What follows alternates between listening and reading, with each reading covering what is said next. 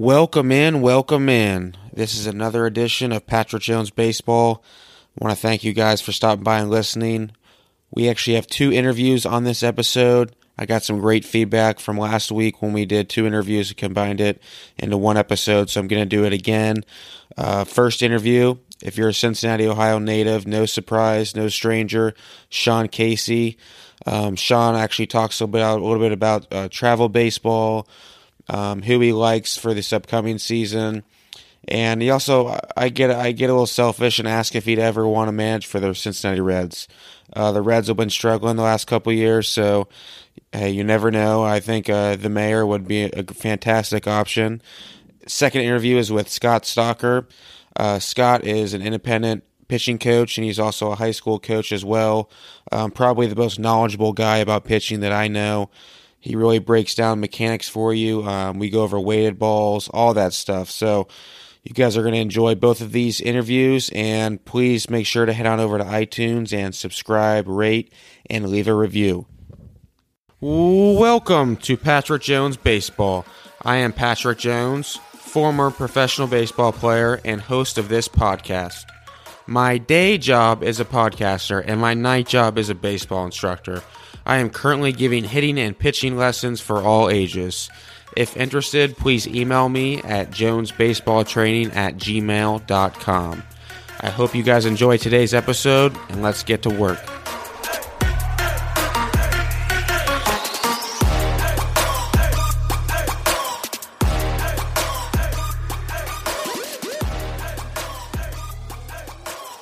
We are now live with 3-time All-Star and a member of the Cincinnati Reds Hall of Fame, Sean Casey. Sean, thanks for coming on. Yeah, man. Patrick, thanks for having me, man. So now that you're retired as a former Major League Baseball player, what's the offseason look like for you? Well, I got 4 kids, so I'm always running them around. Seems my 2 boys are in high school, which is crazy to think because they were both born in Cincinnati. It seems like yesterday. So I'm running around with them. I have 2 little girls that are 12 and 7. So you always feel like you're running to basketball games, you're running to practice, you're doing all that stuff. I work for Major League Baseball Network too. So I'm not up there all the time, but like every other week I kind of jump up there. So with the kids and the MLB Network stuff, I definitely keep myself busy. Do your 2 sons play baseball? Yeah, my sons play basketball and baseball. Way better athletes than I was. I don't know if they could hit like I could, but they're way better athletes than I was. So it's kind of been fun to watch them, especially playing hoops. What's the toughest thing about being a broadcaster? What was that transition like from a player to broadcaster? Well, I mean, I think initially, when I first got out of the game, was kind of critiquing the other players because you're like, these are my buddies. Like, these are the guys I just got done off the field with. That was a little different at first. Asking questions, I'm sure you run this. It's tough. It's not as easy as you think. Asking the right questions, trying to get, so that's been a skill I'm still, learning and getting better at. But it's just been a lot of fun though, man. Talking baseball and not having to really perform. It's a lot easier. It's a lot easier. Yeah, it's a lot easier. Let's see. During like your season, for example, back when you were playing, the whole launch angle thing wasn't as big or anything. What's your take on all that? You know what? I mean, a different terminology. I think. I think guys are looking to get the ball in the air more. I think with the defensive shifts and all this craziness, and I think that people are starting to realize that there's a lot of room out there in the outfield. There's only 3 guys covering those gaps. If you hit the ball in the air more, if you get that whatever you want to say launch angle, because I think you can quantify it now. You can justify. You can see with all the the apps, the different companies too, the Diamond Kinetics, and the different companies that can measure the launch angle and stuff. It's a real thing, but I think what it really is it's about getting the ball in the air, getting the bottom half of the ball, catching the ball out front, trying to get it in the air, drive it in the gaps, get it to the outfield where there's a lot of space. And I think that then in turn you're seeing guys put the ball in the air and hit more home runs. But do you think as a young youth player that they should be focusing on that? Because I know exit velocity is huge. You see all these different basketball. What? Listen, at the end of the day, you're not going to tell Billy Hamilton, "Hey man, you got to get a better launch angle." Like, you got to play to your strengths. If you're a guy that's a fast guy that can put the ball on the ground, like hit the ball in the air, you're out. You're probably not hitting a home run, so you're flying out. Even if it's a deep fly out, you're out. So for me, I would say I would concentrate for younger players. Work on hitting line drives. Really trying to drive the baseball. And as you get stronger, as you get bigger, as you start to evolve into a man, and you get that testosterone testosterone going and you get some muscles, and you can start learning to really use your body, use your backside, drive the baseball, use your hands the way they're supposed to be used, start hitting the ball in the air and see if you can get out of the park. If you can get out of the park, well, now it's time to start talking about maybe, getting a little more lift on the ball. Yeah, I love that. I completely agree. All these kids are dropping their back shoulder and everything, and striking out every other time. It's funny, yeah. And you know what's funny? If you really analyze the swing, it's not about dropping your back. So I think that's where people don't understand what they're doing. You still approach the ball almost in a downward plane. You don't hit down on the ball, but you come at the ball like you're landing the plane, right? You're going to gradually make a movement down to the baseball, and your barrel is always below your hands, even on a pitch that's up in the zone, down. Your barrel is always below your hands, right? So I think people start to think they need to create this sitting back, and because the biggest thing is you want to get off your backside. You don't want to just drop back and pop one up. You want to get off your backside. Hitting a baseball is not easy, so you have to do so many things right. So I think you really have to know what you're looking at. If you're going to start teaching launch angle or looking at it, if you're a coach, you really got to know what you're talking about before you tell a kid, hey, listen, just start hitting pop-ups or get the ball in the air. Yeah, right. There's a certain way to do it. Yeah, if you're not strong enough, I 100% agree. Yeah. Travel baseball has become huge over the past few years. I was actually talking to a parent the other day that they had spent over like $20,000 this past year, traveling their kid around. Crazy. What's your view on all? I'm not a big. I'm just my kids are decent players. I don't know where they'll go, but I'm a big believer you get better on your own. Because you weren't a big prospect. No, are you kidding me? I wasn't even recruited by anybody out of high school, but I could hit, and I hit every day after school. When I was a freshman in high school, I really didn't get recruited. I'm a freshman in high school. I didn't play a lot. My dad was like, "You're not glaringly better than everyone else. You got to start hitting every day." So a batting cage had opened up in the town next to me. I started hitting every day.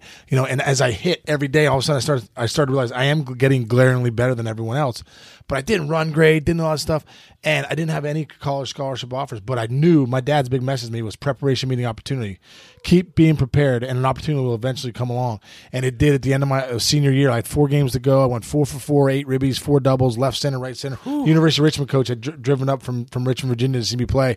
Got like a really small scholarship to go there, and that's how I ended. That was the only offer I had. Division 2, 1, 2, or 3. They end up being mid range Division 1, but that's how I got there. So I know how much hard work it takes and how much effort it takes to really get good at a craft, to develop a skill. Repetition is the mother of skill. No team you play on, no $20,000 of travel, no moving around all over the place is going to make you a great player. You got to make yourself a great player with the time that you put in when no one's looking. And I think that's what I preach to my kids. And then but I do say there is a time and a place for it, but I think it's more in high school when you've developed those skills, when you've gotten better, and now all of a sudden you can go match up your skills against guys that have all developed physically, and now you can really see how you match up. But I love that, though. I mean, you weren't a big-time player, in high school, big prospect. You still made it to the major leagues. You don't have to go to the SEC. All these kids are obsessed with Kidding me? These high-level, and they go to all these showcases and this and that. Totally agree. As a matter of fact, I remember looking back at a friend of mine's sons both got drafted out of high school, ended up going to, I think, Georgia Tech at the time. They were number 1 in the country.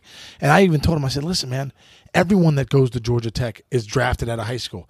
Go to a place where you can play right away. Like for me, I lucked out going to Richmond. It was the perfect place for me because, like I said, we were in the CCAC. No, we were in the Colonial Athletic Association, the CAA, and we were a mid-level D1 program, and I was able to start freshman year. So I was freshman All-American, go sophomore year, go play in the Cape Cod League, do well there, win the Division I batting title my junior year, and then, bam, I'm a second-round pick of the Indians. But it didn't just, it happened by getting a chance to just play every day. Yeah, you're not going to get better just sitting on the bench. You're not. You're absolutely not. You're absolutely not. Now, you were notorious for being a clubhouse guy, a leader. How do you become a good leader? There's a lot of younger players listening to this, high school coaches. You know what? You become a good leader. I think the definition of a good leader is somebody that cares about people. At the end of the day, there's a lot of different people in a clubhouse. There's a lot of different personalities. You got to find a way to relate to everybody where you really show you care about them as a person first, and not just a player. I mean, you can care about anybody as a player. That's easy. But the person, and when the ups and downs of the game, the failures, all those things, are you really there for them as a person? I think if you show that you love these guys, that you care, people will follow you. Okay, so it's real, but it's not just going out and playing really, really well. No, I think it's how you treat people. Obviously, to be a good player helps you be a good leader. There's no doubt about that. But being a good leader, also is a big part of that is how you treat people. What do you take of all this off-season signings right now? Not a lot of people are signing, and it's kind of the trickle effect. The dominoes haven't really fallen yet. Yeah. So do you think it's selfish for like there's some of these big time free agents. You know, it's like because the average person's like 150 million. Like you're really going to wait for a couple more. You know what? It's the hey, 700 guys do it in the world. It's the $15 billion industry. So I don't blame the guys. I mean, the bottom line is, if you have a chance to make some money in a free market, free world, and you got one shot at it. If you're going to get a big contract, this is your one shot. I'm a big believer that hey, they should see what's out there and see what they can get because like I said, it's a huge industry, $15 billion industry, and if the owners aren't getting it, if the players aren't getting it, the owners are getting it. So I like to see it shared the way it is. I think one of the big things this year is like I think the fact that teams don't want to go above the luxury tax right now, and it's really the Yankees, the Red Sox, all the teams that the Cubs that are usually out there spending on big free agents are not willing to do that. I think that's kind of held the market down. What do you think about the Marlins right now? Their transitional phase. They've been getting some tough heat from the media. Yeah. Do you agree with that, or is it just kind of too early to tell? They're trying to. It's too early. They're trying to do what Houston did, what the Cubs did. What get some prospects back, trade, do well in the draft, develop players, then maybe go out and spend when they need to spend in 5 years from now. So you're starting to see a lot of clubs. A lot of clubs are trending in that direction. One last question here, then we'll let you get going. You're in Cincinnati right now for a few days. Would you ever want to manage for the Cincinnati Reds? Oh, man. Well, you do think about it maybe when the kids are a little older. And I've always thought about coming back to Cincinnati in some capacity, maybe getting back in the game. So definitely not ruling it out. And that would be a pretty cool dream come true if I would have a chance to do that. Yeah, it's amazing. I'm staying down, down by the hotel, right by the park right now at our hotel, and man, brings back so many good memories. Only problem is there's so many like restaurants, like apartments now all down there. I'm like, where was this when I drive out at Great American Ballpark? There's nothing going on. Now there's like all this action and stuff. And wish I played now. Awesome. Hey man, really appreciate you taking the time. All right, Patrick, thanks a lot, man. Hope you guys enjoyed that interview with Sean Casey. Next, we have on the top pitching coach in the country, Scott Stocker. We are now live with Scott Stocker, the best pitching coach in the entire country. Coach Stocker has coached several professional baseball players across several different organizations. Scott, thanks for coming on today. Thanks for having me, man. So let's get into your background as a pitcher. Growing up, just from the very beginning, I know maybe if you would have came along, nowadays your velocity would have been completely different and maybe you hadn't been overlooked because of, was that the case back in your day? Were you overlooked because of how tall you were? It's hard to say. That was probably part of it. I threw fairly hard, but it wasn't like I was a guy in the 90s. But when you're 5'8" and $160 coming out of high school, that's not exactly what Major League Scouts or even college scouts are looking for. That's changing a little bit now to where, schools like Wright State and other Division I programs are actually taking kids that are under 6 foot. But in the era I grew up in, and a lot of coaches around the 90s and early 2000s would say, is basically a lot of it was size back then, which is the way the nature of the beast is going. And I think they've even measured your height really doesn't matter at all from a velocity standpoint. Is that right? That's exactly right. That came out in a Will Carroll's book, Saving the Pitcher. I believe was the first time I had read that. And now it's basically just dogma within the pitching industry, at least as far as I know. And it comes down basically to body mass. It has nothing to do with height. And they don't know exactly why, but it essentially just comes down to body mass. And the rest of it after that comes down to levers and how you work, and everybody will have different mechanics based off that and how you're going to move. So that old saying of, if I'd only been 6'3", I would have been able to throw 95. You can't say that. No. That's a lie. No. Okay. Yeah, you just got to hit the weight room and be a meat shack and hope everything So goes out. Would you want to be overweight? It's not necessarily overweight, but a lot of the old school thinking is the lighter and the more athletic and flexible you can be, the harder you will throw. So, for instance, when I was in college, I was 5'8", and I floated weights, but between 155 and 170. As far as I know, I never got over 88 miles per hour. Or if you're following, at least some of the new science, well, maybe you're not trying to be 150 to 170, and you bulk up a little bit and have a little more muscle mass in 200 and see what happens. And you never know. It changes from pitcher to pitcher, but body mass is key. And that comes with all baseball now, which is why you see major leaguers being fairly bulky and, at least in the uniform, some of them look overweight, but I guarantee they're pretty shredded and put together. Yeah. If they don't have the baggy pants, they're... When you were in college, you went to Marietta College. You guys dominated Division III. I mean, I'm talking like national championships, right? What was your keys to getting hitters out when you were in college? Because that was one of the top college programs in the country.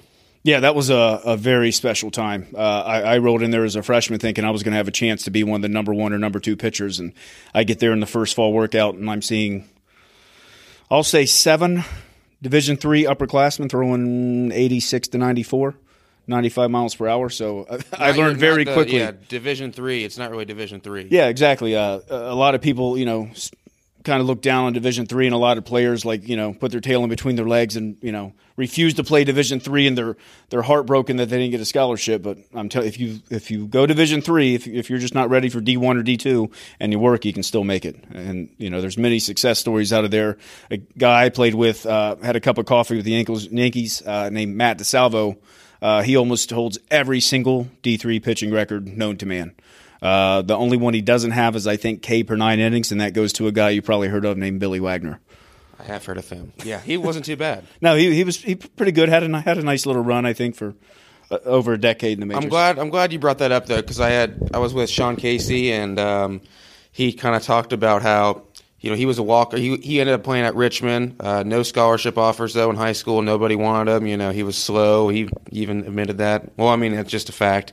But he could hit. And he said, he's like, you got to go to a school where you're going to play. He's like, I was a freshman All-American, but I was a freshman All-American because I got to play right away. So I was able to develop and then go to the summer and play in the Cape Cod and develop. And I feel like, you've coached a lot more kids than me. When you say, especially nowadays more than ever, it really doesn't matter where you go. You're going to get seen if you're good enough. Exactly. And I'm not trying to say, obviously it's probably an advantage if you're getting a scholarship, to an SEC school or something of that nature. But, I tell kids all the time, and, showcases are important in getting yourself exposed.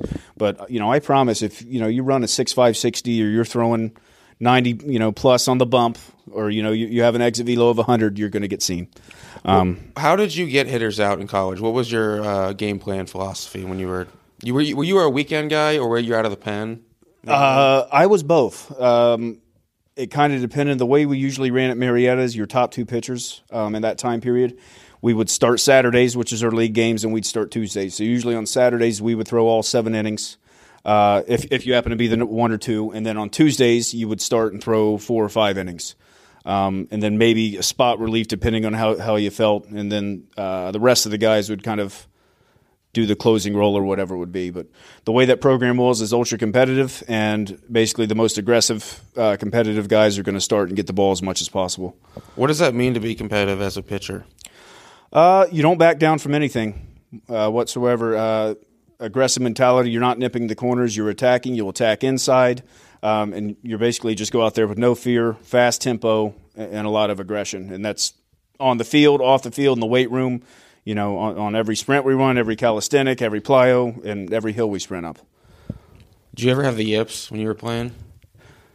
Yes. Sean, I brought him up again. Sean Casey talked about how he had the yips too. How did you get out of the yips? It took me almost an entire season to realize I even had them. Things just weren't working. My slider for the first time, in my life was not working. And speaking of the pitch I really went to, I would just go as hard as I could with my fastball anywhere up in the eyes or low and away, and then spin sliders. Probably at the end of most games, I bet 50% of my pitches are sliders, if not more. Really? Yeah. So that's how I went after it in my approach. But the yips.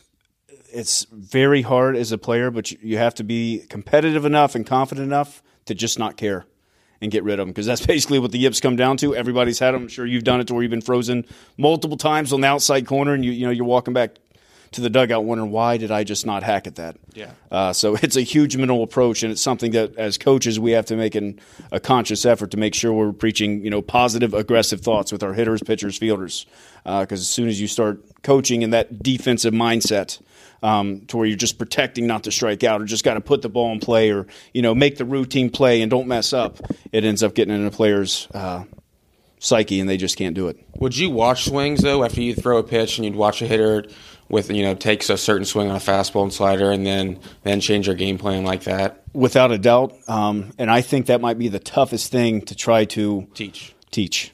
Without a doubt, is if I'm calling pitches or not, or trying to coach a 17, 18-year-old kid. both behind the dish and on the mound, how to read swings, it becomes very tough. And some of them will automatically become intimidated if somebody takes, a thunder hack on a curveball and fouls it off, and they won't go back to that pitch. But you kind of have to read that hitter's swing, bat path, and how they react to a certain pitch and adjust from there.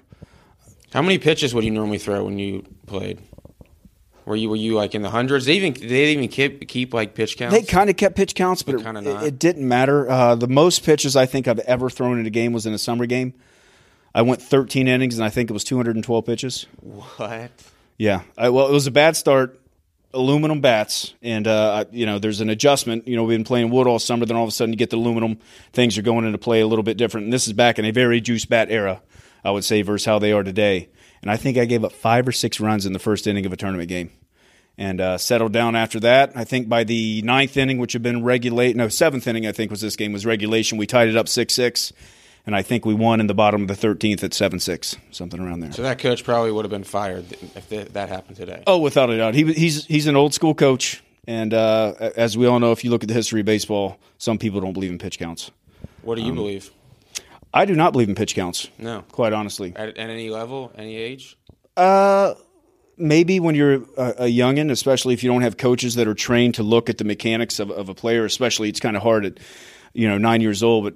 I think a high school pitcher, I think some are built just with the way they naturally are to throw 60 pitches and they're done. And you have to train to get above that. Where I think some dudes can go out there, Pedro Martinez, for instance, and rock 130 every start and be fine. Clemens, he was a bigger guy, but same type of thing. Yeah. Rubber arm. Exactly. And I would say, rubber arm is kind of tough. Is that really true or not? Some of that stuff is still not known. We're trying to figure out what actually makes someone be injured or have a rubber arm versus not.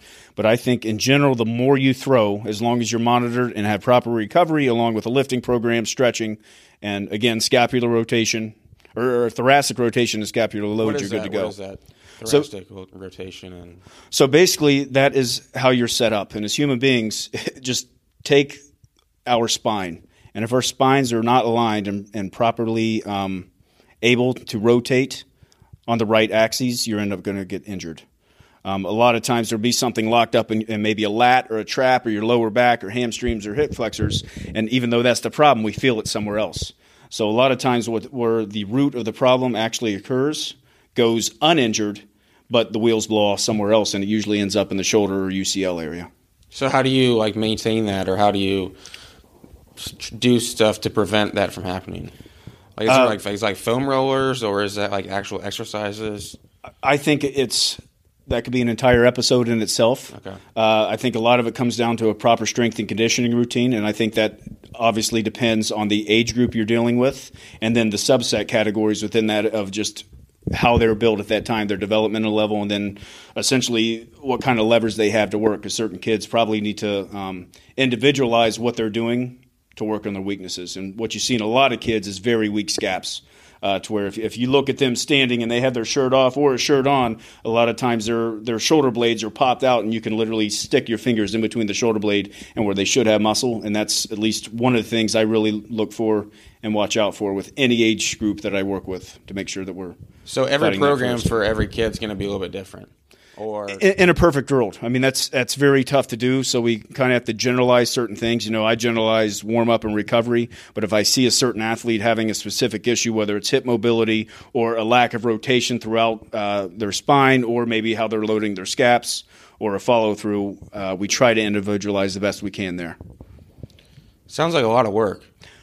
It is. It's a lot easier just to kind of take the old school approach, and you have these 15 guys, and you're going to run them through the gauntlet, and the strongest survive. Yeah. But it just doesn't work in this time frame, and we have too much technology at our hands to really take that approach if you're going to do it right. And I'm not saying I'm near an expert in the category, and I need to pick the brains of many other people to help me really locate that, but I try to stay on top of it the best I can to make sure each individual has the best chance they can to see what they can actually do, what they're capable of. When you first started coaching and then compared to now, how has your coaching philosophy changed over the years from a pitcher's perspective maybe? I would say I've chilled out a little bit. Yeah. Over time. Just again, the college mentality, and all of us have been there in college, of how competitive it can be. And I would say overall, even at the college level, that's kind of changed. I don't know if you've noticed that since you played and have gone out, but it's a little bit more player-friendly and not quite the top-down structure to where, it's the militaristic style. You're scared of the head coach. Yes, basically. It's much more the coaching staff, I think, in most organizations are more mentors. And yes, you're your coach and you respect them and you work hard for them. But I really feel what I'm seeing is there's a little bit more individualization in the game. Do you like that or no? I think it's needed. Every single athlete's different. And yes, I'm not saying that you shouldn't have a work ethic or be lazy, but certain kids probably need more time in the weight room than others, or more time focusing on certain body parts, or maybe more cardio, or maybe more explosive sprint work, or whatever it is. And some of that goes over my head, especially on the weight room side, where I speak with personal trainers about that to make sure I'm doing what I can. And all my guys, at least I greatly urge them to go to a personal trainer. And at least now at Madeira we have one, so I don't have to worry about being the strength and conditioning coach anymore. Yeah, I've read before, not that long ago, that actually running long distance as a pitcher doesn't really help at all. No. So is that just a waste of time running all those pulls? I would say that's where evidence is proving now, where, when I grew up, they said your legs had to be strong to throw hard. So I'd go take off and run 5 miles because, this is running, this is stamina, it's going to make my legs stronger, I'm going to be better.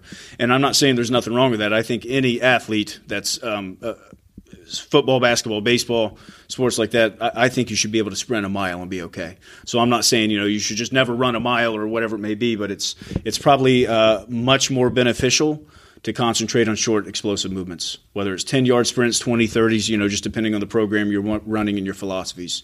But I'd say the overwhelming majority of trainers in the country right now and pitching coaches are starting to swing that way on it. What kind of common flaws do you see among high school pitchers? Honestly, I would just say a lack of knowledge and a lack of routine of what they're supposed to do, whether it's a proper warm-up, recovery, or understanding what, the work ethic and competitive nature of what you're supposed to be as a teammate.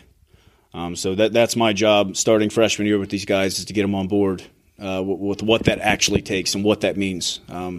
What does that mean to be a competitive teammate? A competitive teammate, I think it's from Janssen Sports, is the one I actually use. They have 8 types of culture in there, and the culture you want to really try to provide is a championship culture. And that's a culture where you put the team first. Obviously, you're trying to get the best as you can as an individual, but the team comes first. You're doing what's best for the team, and the coaches and players respect each other. And that's a very shortened version of what it takes, but sometimes players need to realize that it's not all about the individual, which is very tough to do, because I'll sit here and preach at the same time that you do have to worry about yourself as an individual. But if you practice those championship culture type mentality things, you're going to be a good individual and a good teammate. You're going to be better, and your team's going to benefit. Yeah, it is tough. I remember as a player, naturally you think about yourself. Yeah, it's not fun to bunt, is it? No. Even when everyone pats you on the back when you come back in, I'd rather hit a home run. Yeah. But now as a coach, I do see where if you do buy in, you will reach your potential eventually. And I think you got more experience this than me, but in terms of sending guys to colleges, it's different now. I feel like you can't just roll out of bed and have a bad attitude, even if you're a pretty good player. No, you have to be a good teammate, because if you're not, you talk to more college coaches than me, but it seems like they're really shying away from guys who could be like poison in the clubhouse if they get to college. From my experience, when a college coach really reaches out, like, hey, what is this kid about? And everybody that's listening, guys, listen to this. The first thing they ask is, how is this kid? How does he act? How does he treat others? How is his family? They want to make sure you're carrying no baggage to where you're going to bring down the team, regardless whether you throw 88 or 96, or you run a 7 flat or 6-6, or all those other intangibles that obviously they're looking for. You have to be a good person. You have to be able to communicate and look your coaches in the eye, and do all the things that I think sometimes we forget about as baseball players and baseball coaches, because we're so concerned about getting better, from a physical standpoint, but there's so much more in the game than that. So much more. And then the thing is, if you do throw 95, but you go there freshman year, you get hurt, you're out all year.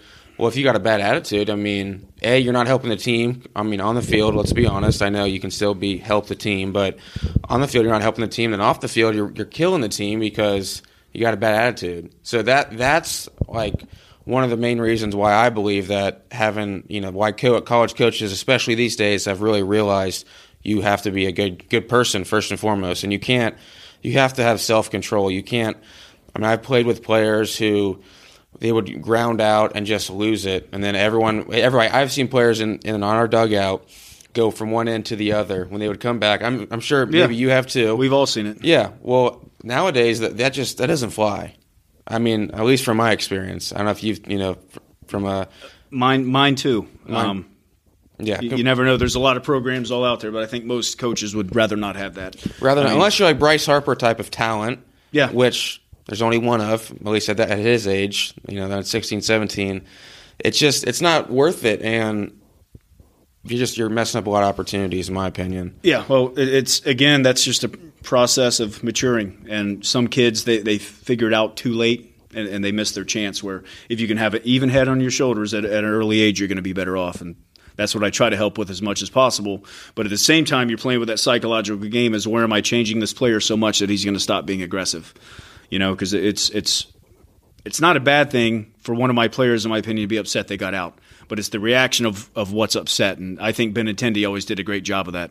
He come in the dugout. He wouldn't throw his helmet or slam bats or anything, but you could tell he was steamed, just a bit, take a couple deep breaths, and then boom, it was like nothing ever happened again. Right. And that's also kind of leadership too, right? I mean, I look at a guy like Derek Jeter. You look at like kind of the ultimate kind of leader, the captain. Have you ever seen him throw his helmet or anything? No, I mean, they could always pan away on the screens, but that's true. It doesn't seem like, Yeah, I mean, from what I've heard. So, I mean, that's just, it's leadership as well, which, you learn as you grow. I know you guys do driveline, top velocity. Actually, no, you don't do top velocity. You do driveline. Let's first talk about driveline. What are your thoughts about driveline? You like it? You love it? You don't like it? I mean, what do you think? I know you do a lot of research on everything. So. Yeah, I love it. There's a bunch of different weighted ball programs out there. I shied away from all the last 3 or 4 years as I took over the program because basically I didn't know if my kids were going to be set up to do a specific program. And I'm just talking just strong enough, physical enough, and having proper throwing mechanics. So I did a very, very light hybrid of what I did at Marietta, mixed with some holds and some reverse throws that Driveline and Top Velocity and some other programs do. And my guys had developed enough as juniors and seniors this year. I said, let's just go all in. So we purchased Driveline, implemented a lot of their velocities, warm-up, and recovery techniques, and it's really worked out for us. You seen a bunch of gains in velocity? On average, and I don't have the charts in front of me, we're going to say 6 miles per hour on a run and gun, meaning just a crow hop. So obviously you may not gain the 6 or 7 on the mound, but the whole point of Driveline or just baseball in the 21st century, hitting, pitching, is to do it with intent. And I tell players they got to have a piece of the pie: purpose, intent, and effort. If you're not playing baseball with those 3 things in mind, you're probably not going to be as good as you could be. Intent meaning? The intent to do damage. Whether you're throwing or hitting, you have to. And again, that comes down to that aggressive mentality. I'd rather my players swing and miss at a pitch by, a foot and a half than be scared and get the yips and, ground out weakly to second base to end an inning. It's so tough to get them out of that mindset. It's very tough, and it's really tough. And I know you do a lot of research of your own, but when you're talking about trying to give them mechanical cues to help them out, but at the same time trying to let them figure out intrinsically how to hit hard, it becomes very tough. And I think that's a balancing act that most coaches really struggle with. From the research I've done, external cues are what I've read and what I've researched. Giving a kid an external cue to focus on, your body will align itself correctly when you focus on an external cue versus telling them something internal or keep your front shoulder correct, something like that. So that's what I try and do anyway. Same thing. I take it for you. I guess, is it different as a pitcher giving external internal cues? I think that's philosophical. I think sometimes you have to break something down for them and give them that idea of keeping your knee back or making sure you're dropping correctly or hand placement. But right now, at least in our system, we've done that. And now all I'm worried about is them executing strikes, which is easier said than done. Strikes aren't as easy to throw as everybody thinks they are, right? The old high school coach saying, just bear down, throw strikes, bend your back. And I promise as a coach, and I think I'm holding true to that. Those are a few of the things I will never ever say to a pitcher. Yeah, obviously they're not trying to throw balls. Yeah, no kidding, Coach. I meant to bounce those 2 sliders up in the dirt and throw one over his head. That's exactly what I was going for with bases loaded. So is exit velocity kind of similar to what you implement with like the weighted balls, where you're just trying to, weighted balls, just trying to gain velocity off the mound, and then exit velocity, what do you guys do to try to get increase in that? All we've been doing is underload, overload bats. Just the principles of swinging hard, and we're hitting heavier balls. And essentially what we're doing right now is just telling them to hit the ball hard. And, we've done the research. We set up the cones until I can afford a fancier device. But what we're really trying to do with most of our kids is practicing getting on plane, swinging as hard as possible, and squaring up the baseball, and really focusing on -10 to 10 degrees contact. And the reason for that is that's usually where most guys can hit the ball the hardest. And for, especially high school guys, they see the major leaguers just dropping bombs. They don't realize that those bombs oftentimes are line drives, and if they're not, they're leaving the bat at 95 plus miles per hour up to 120 at a 30-degree angle. And you know what? Most of our guys just aren't physical enough to do that. So we're just measuring the numbers and showing them what they're capable of. But we're getting closer to in season, right? So how differential is the training program going to be once it's in season for like weighted balls and drive line and just doing different overload, underload training stuff for the bats? We just have to scale it down, like with everything.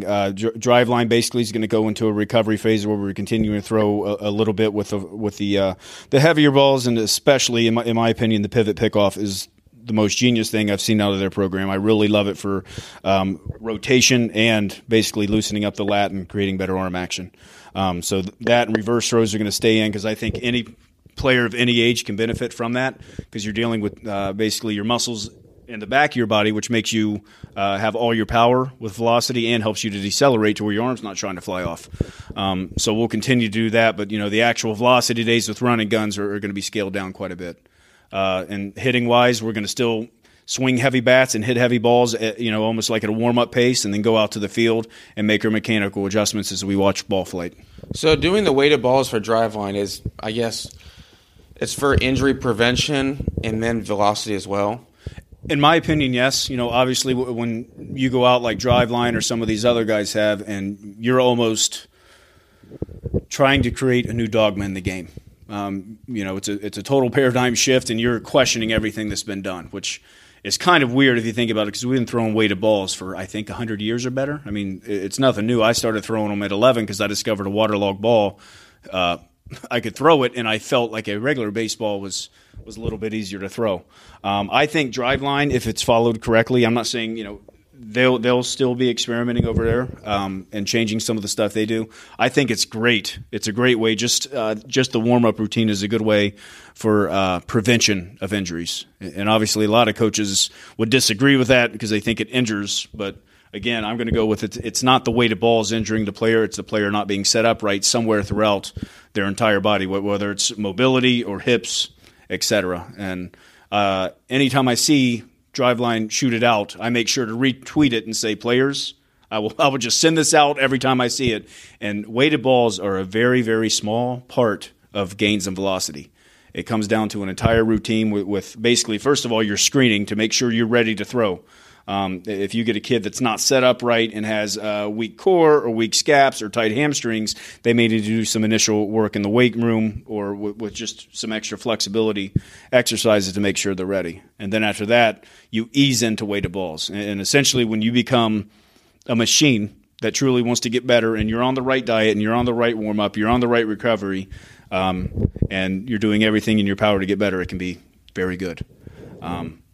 If you're not monitored and you refuse to listen to what's going to be or what's important, then you can end up injured. So diet does matter? I wouldn't say necessarily, and I don't mean diet in as a sense you need to, again, lose weight, but it's probably much better if you're not eating, let's say, fast food and processed foods, and you're getting good protein, red meat, lean meats, fish, vegetables, brown rice. You know the gig. The thing is, though, we were talking before, the Ironman, Cal Ripken Jr., after games, so I was told Coach Stocker this earlier, I was told from a very, very reliable source that Cal Ripken Jr. normally players lift before games professionally, obviously, late night games, or starting at 7 o'clock, not getting done till later. Cal would like to lift after the game and, to think about the game and so forth. And what he would do is, obviously, most people, I would say, would drink water or Gatorade. He would drink Bud Light during his workout. So he'd have 6 to 12 Bud Lights by the time his workout was done. And solid. That's how you play all those consecutive games. Yeah. Well, like I tell players, first of all, we may never know the true measurements of what makes Cal Ripken, or Junior, or we can go along the list forever. Babe Ruth, Mickey Mantle, those guys had no sort of dietary plan whatsoever. But I would say that times are changing, and we are not the creatures we used to be. Most of us don't grow up working in a factory, carrying wood and 5-gallon buckets and doing construction in the off season, and then rolling out of bed and playing games. We tend to be, at school or in an office 6 to 10 hours a day, hunched over a computer, and we got to go about things a little bit differently.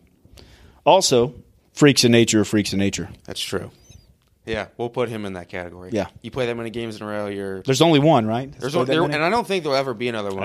No way. I don't think in this day and age there'll ever be. Because they won't even let guys, play a lot of times. No. They make them. I would say your best bet at that happening today would be a first baseman or a DH in the American League. Right. But still, you're probably going to get some rest. It's crazy. Yep. You bought a Rapsodo machine. Yes. You think you were the first person I know to buy one. What is that? What is Rapsodo? So Rapsodo, at least it's one of my biggest dreams ever. For the simple fact is I can use my fairly cheap slow-mo camera, and I can ask a player, did you see that? Did you feel that? But you're talking to 15 to 20-year-old kids usually, and sometimes they don't understand what they're actually doing. So Rapsodo gives us the ability not only to measure velocity, which is probably the least important thing that does. It allows us to measure spin rate, which is huge in the new era of baseball, at least with some of our organizations. It allows you to measure spin axis and then horizontal and vertical break. So what that allows us to do is essentially see mechanically what a pitcher's doing and then how it is actually leaving their hand and where that ball is moving and how it is behaving. And eventually we can go down to the core of it and figure out why the ball is moving in a certain manner and what we can do to either make it spin faster or spin in a different way to make you a better pitcher. For those That's as simple as I can put it, I guess. For those listening, though, what spin rate? Why does that?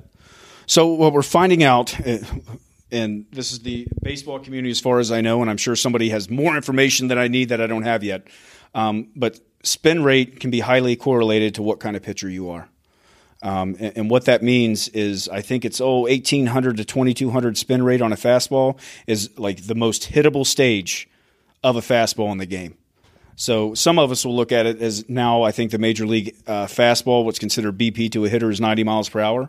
Well, not only 90 miles per hour, but if you're in that 1,800 to 2,200 spin rate, there's just not enough sink or enough perceived rise in the ball to really be able to square it up.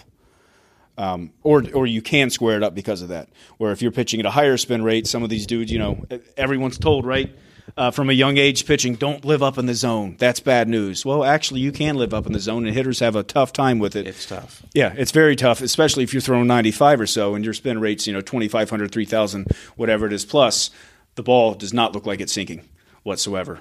So at least in our minds, it looks like it is rising, and that makes it very tough to stay on top of. So that's that's the actually value old language. Of spin rate is basically making the ball move. Making the ball move and just act in a certain manner. So it does. Yeah, it could be a side to side movement or the perceived sink versus rise in the ball, and then after that spin rate, then it comes down to spin axis and how the ball is actually spinning through the air. So basically, how much are we creating kind of a gyro effect versus Magnus force? Have you been able to use Rapsodo on any major league pitchers compared to college or high school and see the difference? I'm still experimenting with that. I'm getting a pretty good data now to where I think I can really start to compare and see what these kids are capable and where we need to go. I lucked out, and Brent Suter was actually working out the other day at Champions. I was helping out UC Claremont, and he jumped on. I didn't even have time to create him an account, so I just threw him on somebody else. I'm like, here, I'll remember that. I just want to see what's going on. And he's kind of a freak to begin with because he's one of those guys that does not throw very hard, and he's getting outs in the major leagues. Usually you don't see a guy throwing 86 to 89 anymore that's really that successful. I mean, you have to go back to Jamie Moore and Greg Maddux to really see that. So what did you see like on his thing? Like, is his ball moving? Is his spin rate way different than everybody else's? I'd have to pull it up. I haven't even checked it out. This literally happened a few days ago. And then the next day, actually, some minor leaguers guys came in. Seth Varner for the Reds. Who else was it? Zach Logue, who I believe is with Blue Jays. Blue Jays, yeah. And then Ted Andrews is with the White Sox. So we got some decent information there.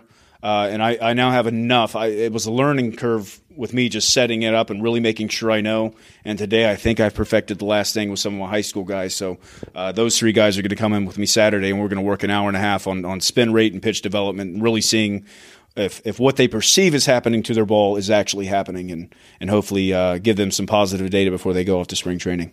It sounds like you got to be pretty smart to know this information. I don't know if I'm smart. I'm obsessed. So that How many helps. hours a day do you think you study video? Oh God, that I don't even know. Like, you'll text me like 3 a.m. sometimes. Oh yeah, I just wake up early and get ideas in my head. And just go watch just baseball. Yeah, whatever. It doesn't matter. I'll look up old video. I'm really bad as a coach at taking care of myself. I forget to do that, so I'm trying to dedicate 30 minutes of my day on a treadmill now. But I still have my iPad up, and let me see. I think I watched Pedro's 2009 World Series start versus the Yankees last. Just still tossing 88 miles per hour and just sawing them off. You know? But again, that's an art form with what he's doing. So I don't know. I don't pay attention, but if I'm not teaching, I'm probably thinking baseball. I'd say so. Yeah. There's one piece of advice you could give to a high school or junior high school pitcher out there, or just a parent of a kid. What would it be? Start the right processes early if you think you're going to make it. I see so many kids that by their junior year say, "Oh, coach, I would love to play college," but they haven't taken the proper steps to make that happen. And I'm not saying, maybe if they started at a younger age, it would have happened, but you're almost never going to have that chance. So you need to understand what it takes to play at that level earlier than later. And then after that, regardless, if it's really your passion, never give up. And I think Coach Spring said it, make them take the jersey off your back. I'd say I'd double that up with make sure the police are removing you from the premises of every tryout ever. If this is what you want to do, you stick with it until, Do you wish you would have played longer? Yes and no. I wouldn't be where I'm at today if I'd have continued to play longer. And I really had to make that decision at 24. I'm still stuck at 88. My slider's good. I got different arm angles, but it's not like no one's knocking on my door. And I didn't pursue it either because I just read what I perceived to be the writing on the wall with an undersized pitcher who's not throwing gas, right? So I could have possibly made it on somewhere and had a chance. Independent ball. But I don't necessarily regret my decision ever than not knowing if it could have just a year somewhere, like nothing big, but just maybe another year. But I made the decision to go get another master's degree and start my career early. The professional side of it, the other professional side. Yeah, the real life stuff. Yeah, the real life stuff. That's not fun.